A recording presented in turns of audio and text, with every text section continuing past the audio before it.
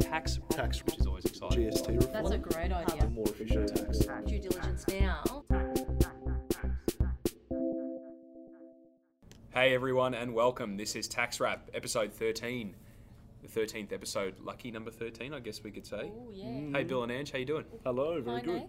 It's good to be here. Now this week, we're responding to somebody who reached out to us on Twitter, at Ari Bowles or Ari Bowlers. Ari, I apologise profusely if I've mispronounced your name at all.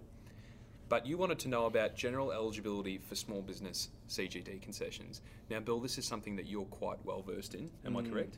Passionate about. I Passionate. think no one's really quite well versed with how these provisions work, but I'll give it my best. Well, that's good to hear. Take us away. All right. I think when we're considering the small business CGT concessions, I guess from the outset, the number one thing to understand is there are four different concessions.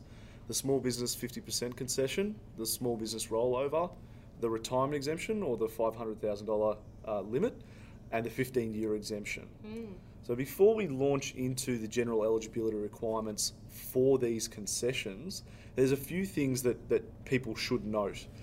One of the, I guess, it sounds quite obvious, but one of the really, really critical things to be aware of in this area is who the taxpayer that in question is in respect of claiming these concessions. And that can be tricky, Bill, can't it? Yes, it can, Ange. Yeah.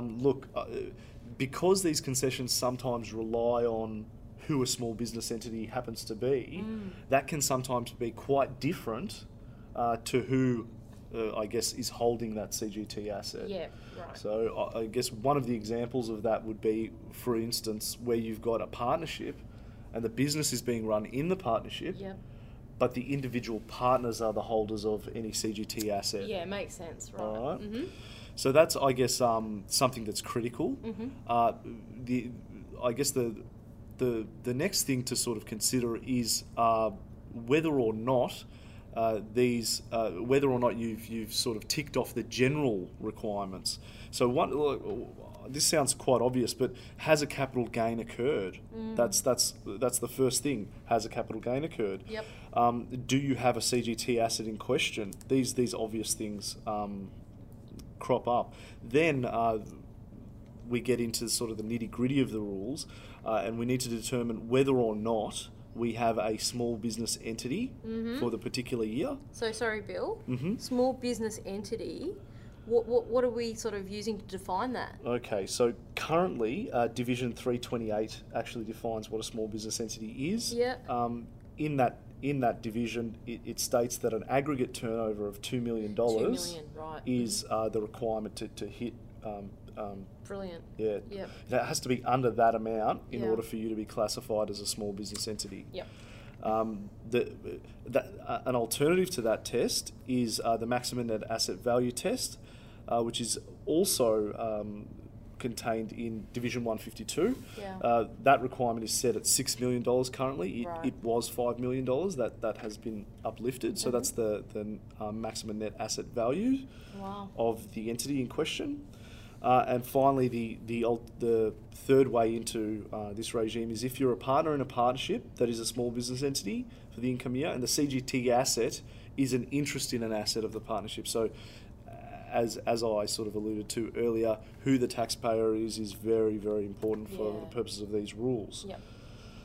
I guess the next really, really critical thing in order to obtain these concessions is working out whether or not you've got an active asset. And this can be really, really tricky. Yeah. What do they mean by that? Okay, well, Ange, an active asset just generally means an asset that's being used in a business. Yeah. The problem is that we've got a number of exclusions that also apply in this area. Okay, so often people say, I've got a rental property business. I own a number of rental properties, Yep. and they all earn rent for me. And I manage it much like a managing agent would, collecting rent, making sure repairs are done and what have you. Now, even where that is a business, a specific exclusion exists to the active asset provisions that excludes assets that are used to derive rent. Okay. Yeah, So the that would passive- not- the passive type of asset That's- as opposed to a Well, see, this is the thing. It isn't necessarily whether it's passive or active, like passive or active. I think what it's a bit misleading in terms of calling that an active asset. Right. What it means is it's an active asset in respect of the use of that asset in a business. One of the exclusions happens to be if it's used to make rent. So even if it is still an active asset used in a business, where that business is the business of deriving rent, it still is excluded, unfortunately. One of the types of assets that really sort of, I guess, is used a lot in this area are intangible assets. These are things that are inherently connected with the business. The primary example of this type of asset would be something like goodwill. In terms of that type of asset, the exclusions obviously apply differently to that type of asset. Yeah, that makes sense. All right, so I mean, you couldn't necessarily say that that asset was deriving rental income. So you might have the sale of a business that was used predominantly to derive rental income, but the intangible asset being the goodwill Right. arguably wouldn't be subject to the same restrictions. Okay. Are there any clear-cut examples of what an intangible asset or an example of goodwill Okay, would be? so for example, I mean, let's look at a fictional business where you have the sale of widgets. Let's say that the individual in question who runs that business is getting on in years, and they decide, look, I'm going to sell this business. Now, you know, the plant and equipment that I've got on my balance sheet is quite old. It's probably not worth a lot, but the amount that the business earns is astronomical, right? So a third party comes to this individual and says, you know what, I'll give you, $3 million in respect of your business.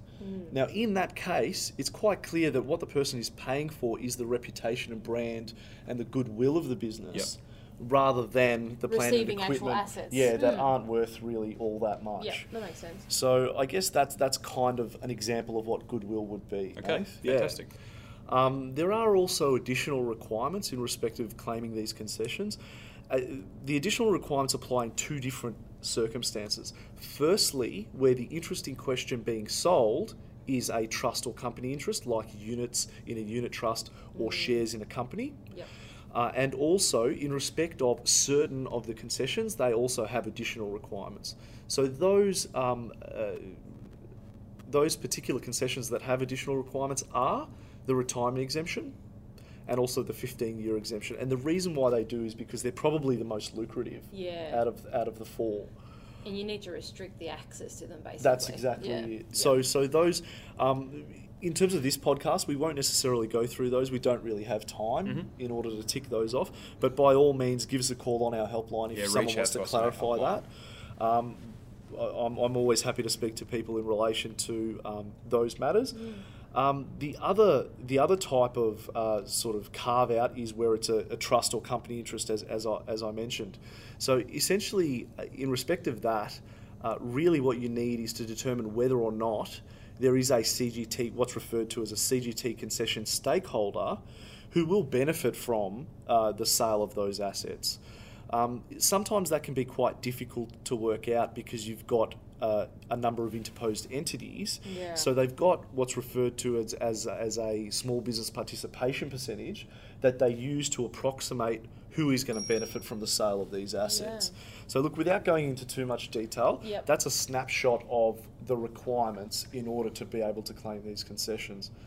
The one thing that I would say, if your client or if a taxpayer is trying to claim these concessions, by all means make sure that you have the appropriate advice, written advice to support the claiming of those concessions. I think it's critical. There are a number of other requirements that I haven't necessarily touched on because we don't have time, but those other requirements would necessitate a very proficient individual drafting up a document to support the positions. A position paper of some sort. That's right. That's right. So I think, look,